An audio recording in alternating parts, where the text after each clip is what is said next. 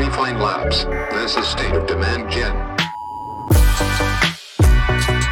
So I figured today we'd go through like the buyer experience, buyer's journey, whatever people do want to call it. So I know everyone has their own unique point of view on what is it, how should we use it. So I wanted to start at the beginning of it really and just say, if someone were first entering marketing, what do they need to know about it? And then we can progress through from beginner to intermediate and then just take someone through what should they be thinking about as they approach the buyer's journey and questions they might be getting at their organization.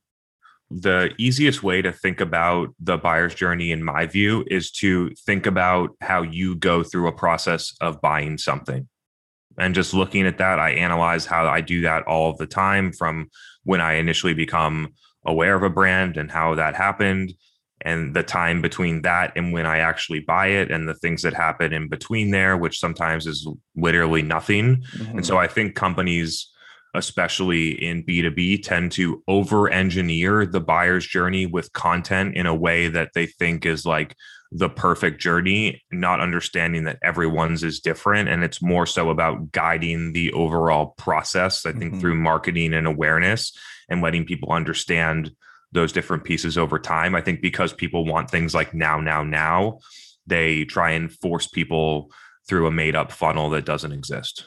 Yeah, no, and I think one piece of that you mentioned is, think about how you would go about purchasing something, because people read best practices. This is how you need to format your buyer's journey according to XYZ organization. But take off your marketer hat for a little bit and then just say, what do I like when I'm going to evaluate B2B SaaS purchases or whatever it may be? Because more often than not, when you go from that point of view, it's very different from, okay, maybe this piece of content or this gated asset isn't really helpful or what I think it was, but I actually need something educational here. Look back and say, when is the last time that I downloaded an ebook and actually thoughtfully read it and then decided that it was time to buy something?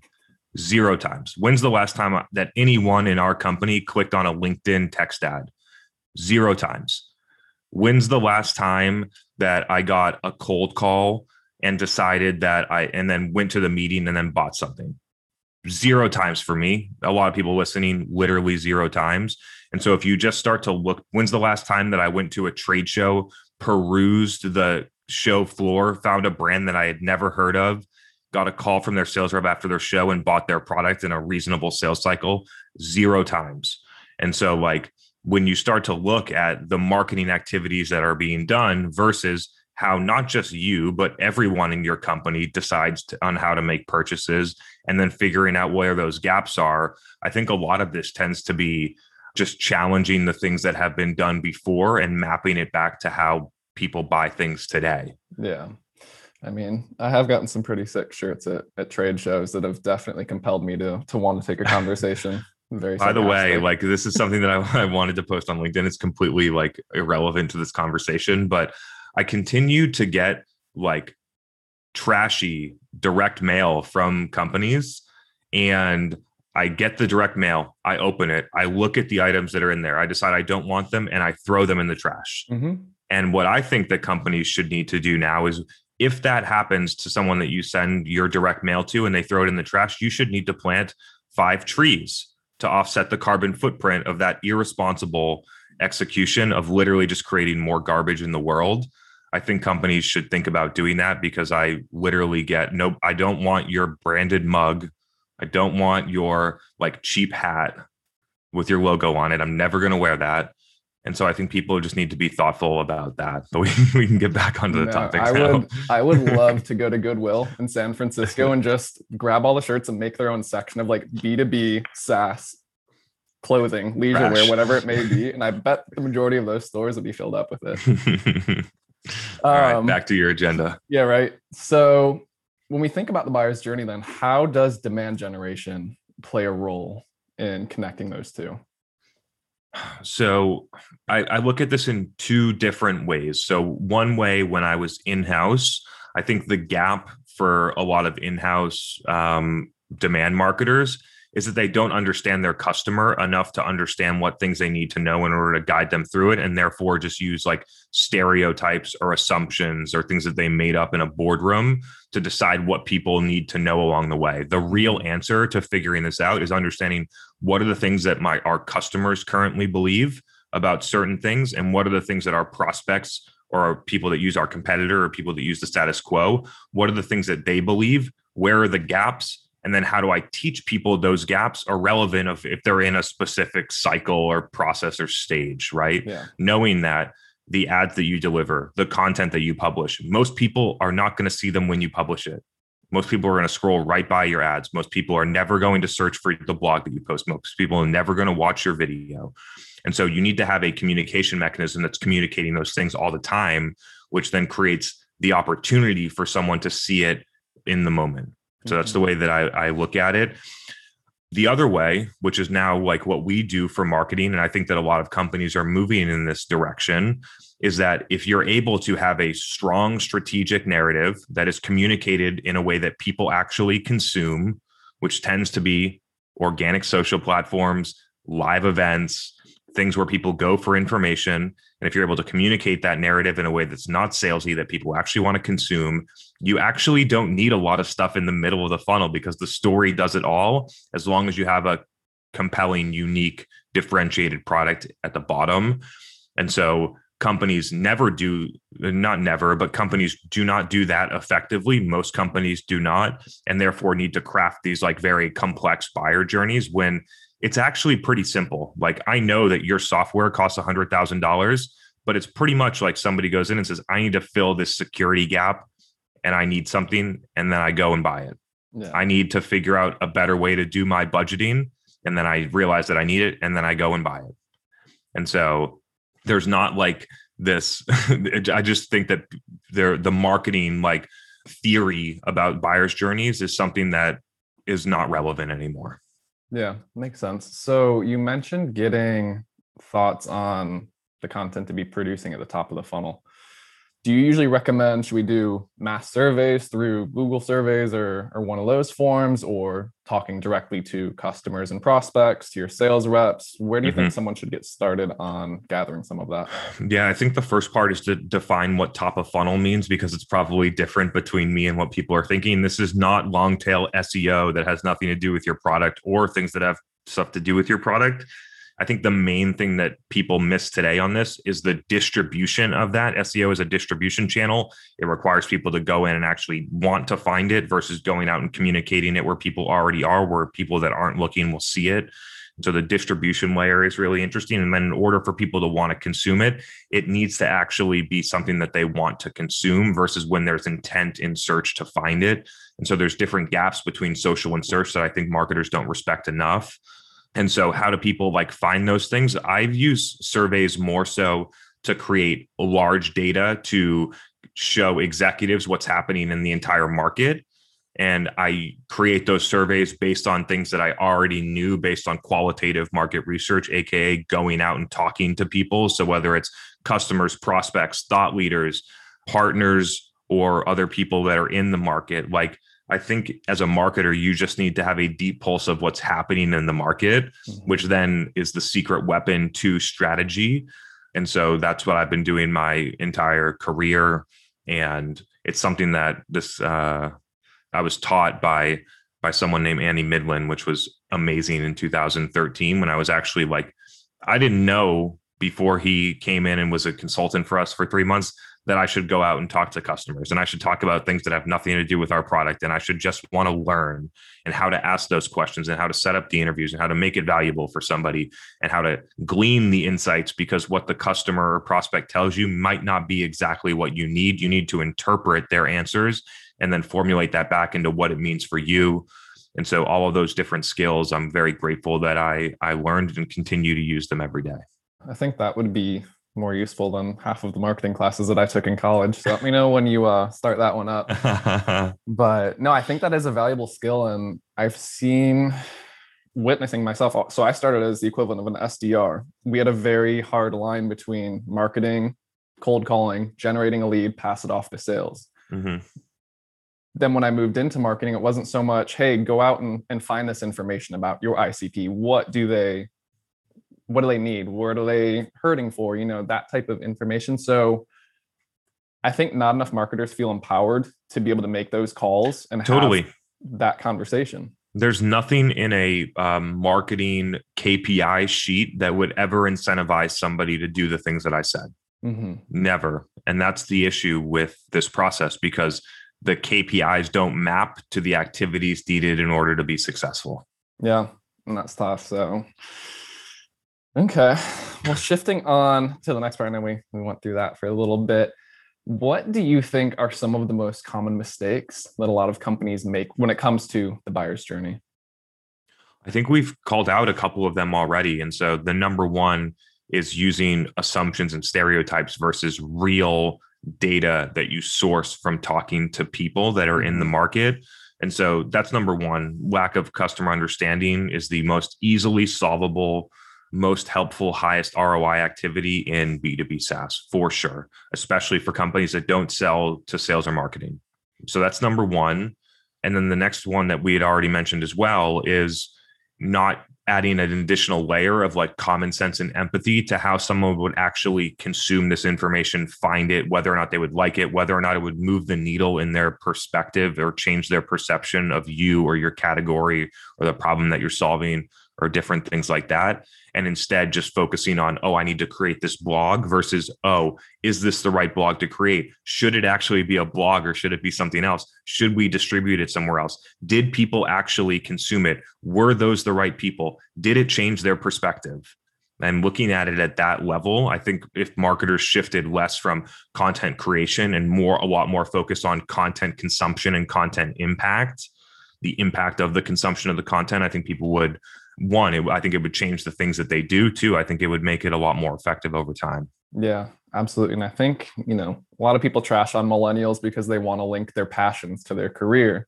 But that's where I see a big advantage, because we're so passionate about marketing. We know what's the type of content that we want to learn about. We create it for others, because if those are things that we're interested in, I'm sure that that's going to carry over to many others. So I think that knowing what's helpful to you, what do you enjoy creating? And then if you know your market and if you're part of your own market, that's definitely a huge benefit. And then the last one I would say is being obsessed about the things that you can track and missing completely, one, all the things that you can't track. The most important being how much word of mouth influences buying decisions, not word of mouth like a referral. Hey, Sam, you should buy this thing. That's part of it.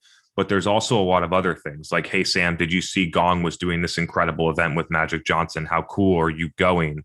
I mean, Sam, I sent you the recording of that event so that you could check it out. All of the shareability of good information between people talking about certain brands in the market does not get respected enough in attribution models, does not get weighted enough in terms of the impact in revenue, and therefore doesn't incentivize marketers to do those things. And so in general, I think it's not understanding customers at a deep enough level. Basically, when we even move this higher level, the incentive structure and metrics inside of companies don't incentivize companies to do these core fundamental things that are really important. And that's where you see a lot of companies then just trying to say, hey, there's this new MarTech piece that I need to buy, and it's going to plug this gap for us. And they look to just build and use software to plug these gaps when it's just the foundational stuff that you can do yourself. So, and we'll prove it. Like we'll prove it at Refine Labs over time. We use almost no technology, whether it's for marketing ourselves or marketing for our customers. For the past 12 months, have not even asked for access to Marketo or Pardot or things like that, because as long as the data is in the right place, I only need Salesforce. I don't need to see anything of what's going on in there. Marketing automation platforms have become operational platforms, and data platforms, not marketing platforms. I think more people will recognize that over time when they actually look at the impact of those things. And so, yeah. So that brings to mind a conversation I was having last week, where there's been a commonly held belief that people say, it's business, it's not personal, but I think it's definitely changing. Business is becoming more personal than ever. Relationships are still at the core of every major business decision and everything else. So I think people need to get back to that and realize, again, your marketing tech stack isn't going to fix this. You need to know how to have a conversation, how to get the information that you need from them, and then how to also turn that into content so that you can start to serve that to your different markets to get your product's message across. Because They don't care about your features. They don't care about your open API, your integrations, all that crap that we like to package and put on ads. They want to know how are they going to use it, and then put it into context where they can understand how does this product fit in with their industry or others that have used it successfully. Mm-hmm. It's basically just comes down to brand and communication, and you need to have a good enough product. Ideally, you have the best product, but you can't change your product in a week. Mm-hmm. You can change your marketing execution in a week. And so when we look at companies, I find it's really hard to retrain your 200 person sales team or completely restructure your 200 person sales team. It's really hard to make your product go from average to the best in class over a short period of time. But you can change the things that you're doing in marketing rather quickly. Yeah. And so I find it's one of the easiest, most impactful things to look at a company today in terms of understanding customers, messaging appropriately. And what it ultimately comes down to is, do I understand the people that I'm trying to reach? And do I communicate in a way that's effective for them? And when you simplify it, it becomes a different game, I think, for people. Yeah, I think simplification is key there. So many people want to come in with your 30 slide deck saying, look at all these findings that I got. But at the end, it's 30 slides worth of data that someone comes away with. What was I supposed to know out of that? So how do you condense that down into one key takeaway? That what's the major learning? How are we going to take this and implement it? Yeah, exactly. So what would you say is a commonly held belief about the buyer's journey that you strongly disagree with? That I think the thing that I disagree with is how much weight people put on it, how important people think it is. I actually don't think, especially based on what they take and then the activities that it drives, I think that if you rethought about it, you would maybe do things in a very different way when you strip it away. I actually think it creates biases and some different behaviors because you make a lot of assumptions in order to assume that this person is in consideration, so they need to see all of this type of content, blah, blah, blah, blah, blah, not realizing that, like, as a buyer of anything from a pair of shoes to $100,000 SaaS tool, I'm moving from not aware to not even top of mind for me right now to there's a big problem to I don't want to solve this right now because I don't want to spend the money on it, or I have 10 other things to do, to back to consideration, to back to, And I just think that people don't understand, don't respect enough how people move through those processes backwards and forwards. There's so many things that we've been at the final stage of looking to buy and then said, we got 10 other things to do. Like, this is not that important. I just literally did it before we got on the Zoom. Mm-hmm. And so I think that, like, trying to, and then what are the activities and the automation and things that you do when someone does that? Like, people move backwards. I don't think people think a lot about what they do when people move backwards.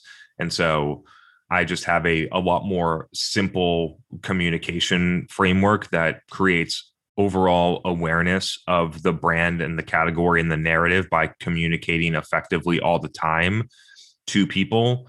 And I think that another sort of, like, interesting thing to look at is that, like, the content that I put out is just as relevant to the people that have never heard of me to our most evangelistic customers.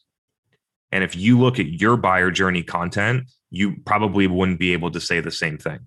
And that's how you look at, I know that content's good when both customers and people that have never heard of me both engage and like it.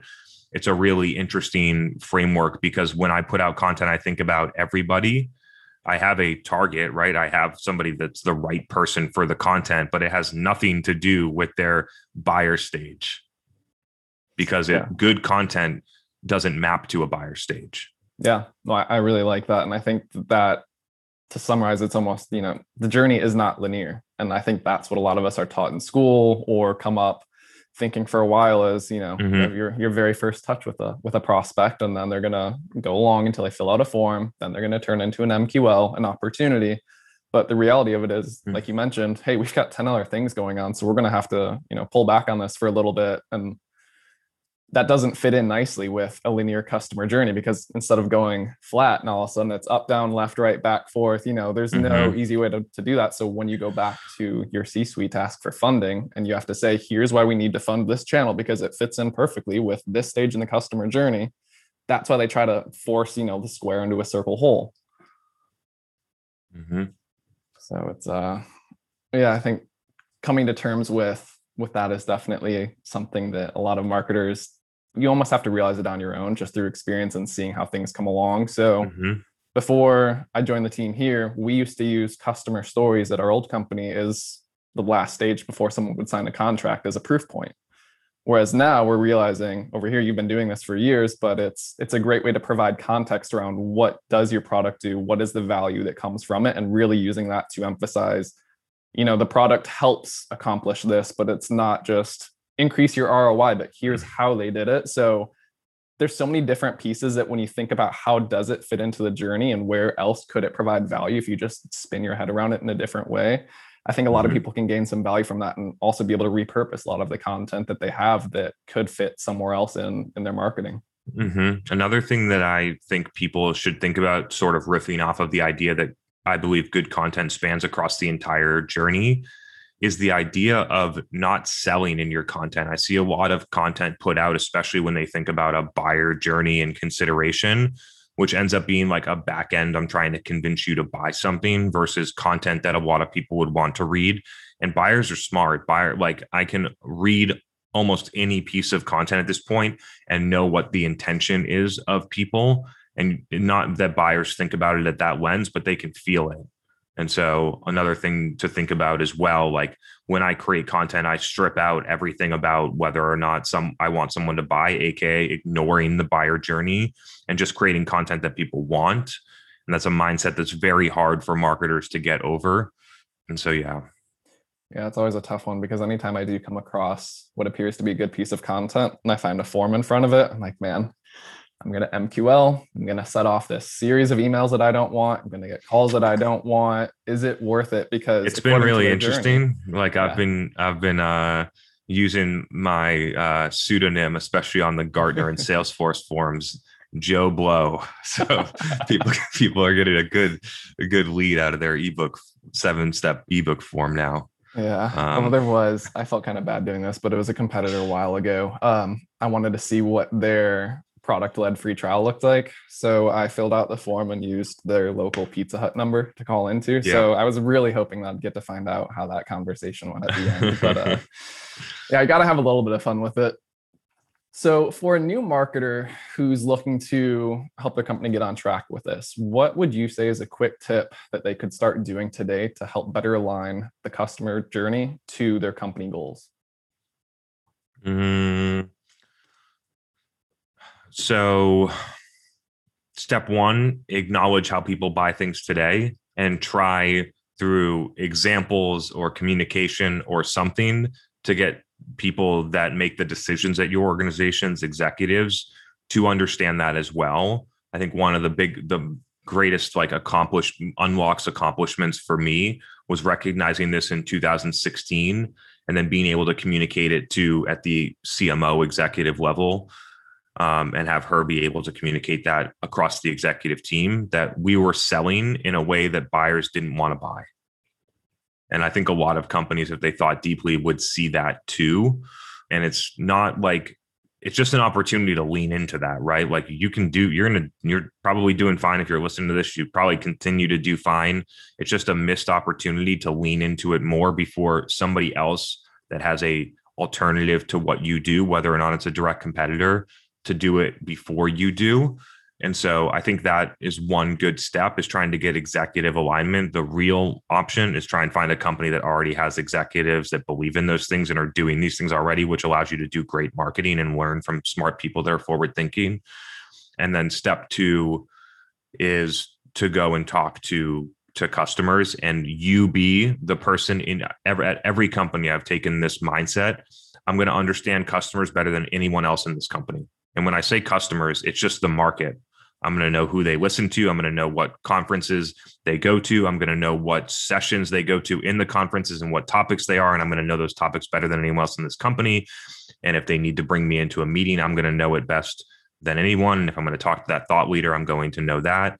I'm going to know what they believe. I'm going to know what they don't believe. I'm going to know what parts of our messaging resonate. I'm going to know what parts of our product are not working for them. I'm going to know what they think about all of our competitors and why and how to segment them. And that is the mindset that marketers need to take in order to be successful, because when you do all of those things, the tactics are very easy. The tactics are well published. We talk about it all the time. There's plenty of people that talk about it. It's the missing that component that drives the success of the tactics. Yeah, I like it. Growing up playing sports, a lot of people always say, you can have all the skills, all the talent that you want, but if you don't have the hard work or the hustle to put it in, then it's all for naught, because that's what's going to lead to the success in the end. And the interesting thing is, like, there's not a ton of hustle that's required in order to do what I just said. Yeah. Like, it's literally just committing to believing in the fact that that is an important thing for you to do, and then committing to do it. Yeah. And I think a lot of people struggle because, as you mentioned earlier, they don't have marketing goals. They're not measured by that specifically. So it almost has to be a self-imposed item that you want to put on your checklist for the year of how to grow your skill set, how to one up your marketing skills overall. Yep. So that's really, it comes down in to 2016, it was on my goals. I needed to visit 5 customers a quarter in person at their hospital. Right. And so thankful for the VP of marketing that had those goals for every person on the marketing team, not just me. And so that's a recommendation for you. Don't have to have, we had travel budgets allocated. You don't need to do those things if you're a marketing leader, but incentivizing your team to talk to actual customers, the small amount of time required in order to do that effectively, and the impact of those things. And I see that as a very easy thing to do. It's just not on someone's roadmap, therefore not important to them. That makes sense. So I know for me, I'm a very visual person. So whenever I start working with a new client, started a new company, take on a new program, one thing that I always like to do is pull all of the content I have into a centralized library, and then start to think about, I know earlier we said don't map content to specific stages of the journey. So before that, it's just being able to understand, what are all the assets that we have? Do we have a lot of blog posts, case studies, ebooks, video? And then start using that to think about, okay, how do I want to use these in different channels? Where I know you preach a lot about, social is an awareness channel, search is an intent channel. Start to think about how you can use those different pieces, and then look at what's your current strategy and where are you hitting your goals or not hitting your goals. And you can have some easy things to be able to pull in and test versus having to create net new content from scratch. That is a great process as a short-term Band-Aid. The real answer for companies, and I know companies won't get there, is create so much content in volume that you don't need to think about your content library. Yeah. Like, well, we produce so much, it's all available on the internet somewhere. If people wanted to find it, they would be able to find it, because we search optimize on YouTube and we search optimize there. LinkedIn sucks at archiving content, so probably not there. Our podcast is well published. And so, like, the real answer is figuring out, 1, committing to the process, and 2, figuring out operationally how you can create a volume of content where you don't need to look back at your library and figure out how to repurpose the blog post that you had 2 years ago. Yeah, I'm with you there. Not all of us have the production that we have, though, unfortunately. So we had to get scrappy with it.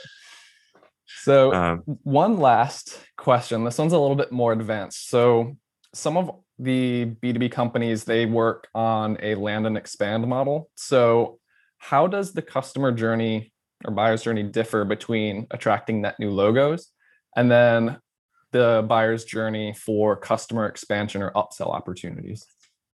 Again, if you take the mindset that I mentioned before, which is that I don't care, as I produce content that B2B SaaS marketers and marketing leaders and revenue leaders want.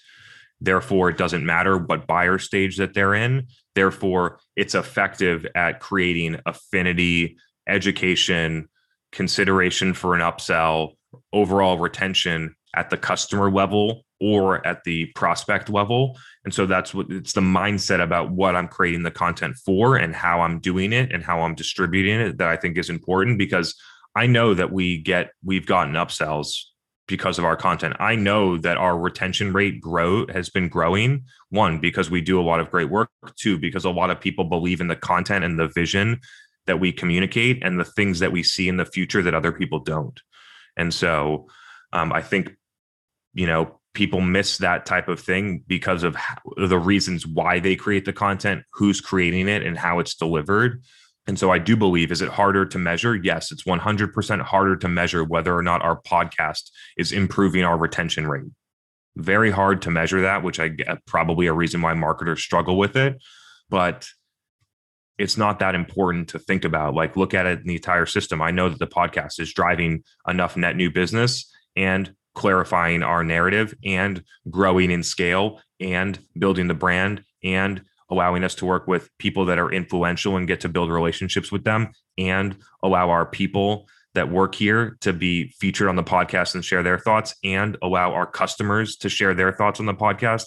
I don't care how much, if it's moving the retention rate from 95% to 97%, right? There's enough other benefits that I think people need to start looking at, like all of those qualitative benefits that I just listed off as a reason why to do a podcast, not whether or not you can attribute it to a retention rate or a net new revenue number. But I can't put that on a pretty line graph or bar chart to present. It's just going to be a bunch of like circle blurbs. Look at all these great things that are helping the company. And I think that's where people get so caught up is everyone knows the qualitative benefits, but because it doesn't align to your funnel, your goals for the year, that's a specific number, it's hard to say how effective it is to board members or investors or whoever that may be. Sure. If I made a chart right now that had podcast audience growth and net new revenue growth, they would be in the direct same line. Yeah. And so like maybe it's people, maybe there's a way based on correlation, not direct attribution, for people to consider. Like for some companies, and we're starting to get into the weeds now, but for some companies, we're able to correlate the amount of strong, like quality Facebook impressions to net new logos. And so there's some interesting data points right there for people to think about. Maybe you don't need it tagged in your CRM with direct attribution, especially for awareness channels. Maybe there's correlation on top of qualitative sentiment and data on top of all the other reasons that I mentioned that are good enough to start moving the needle. And like the people that are doing a podcast, the company feels the impact. Everyone at Refine Labs feels what's going on because a lot of people know about us. A lot of people talk about the content. A lot of people show up to our events. A lot of people say good things about us. We get new customers. And so if you're doing a podcast well, your company should feel it. And therefore they don't need this like tie to revenue. A couple other insights for people. Yeah, I love it. And I think that's all been super helpful. So I think to get to start, I mean, this is all information that I wish I had known when I first got started under my marketing journey. So hopefully this is going to be helpful to a number of others out there listening in. Yeah. Everybody, I think, I'm not sure I think there's episode 3 of Back to Basics. Again, we've getting a ton of emails that people love this content segment, kind of like taking a look at we talk about a lot of high detail, big acronyms, stuff like that, like trying to take a step back and cover some things for people. And so if you like this, again, I encourage you to keep sharing at dgl@refinelabs.com what you thought about the episode, whether or not we should keep doing them, what topics we should cover on this content pillar moving forward. I hope you enjoyed it, and we'll see you again soon.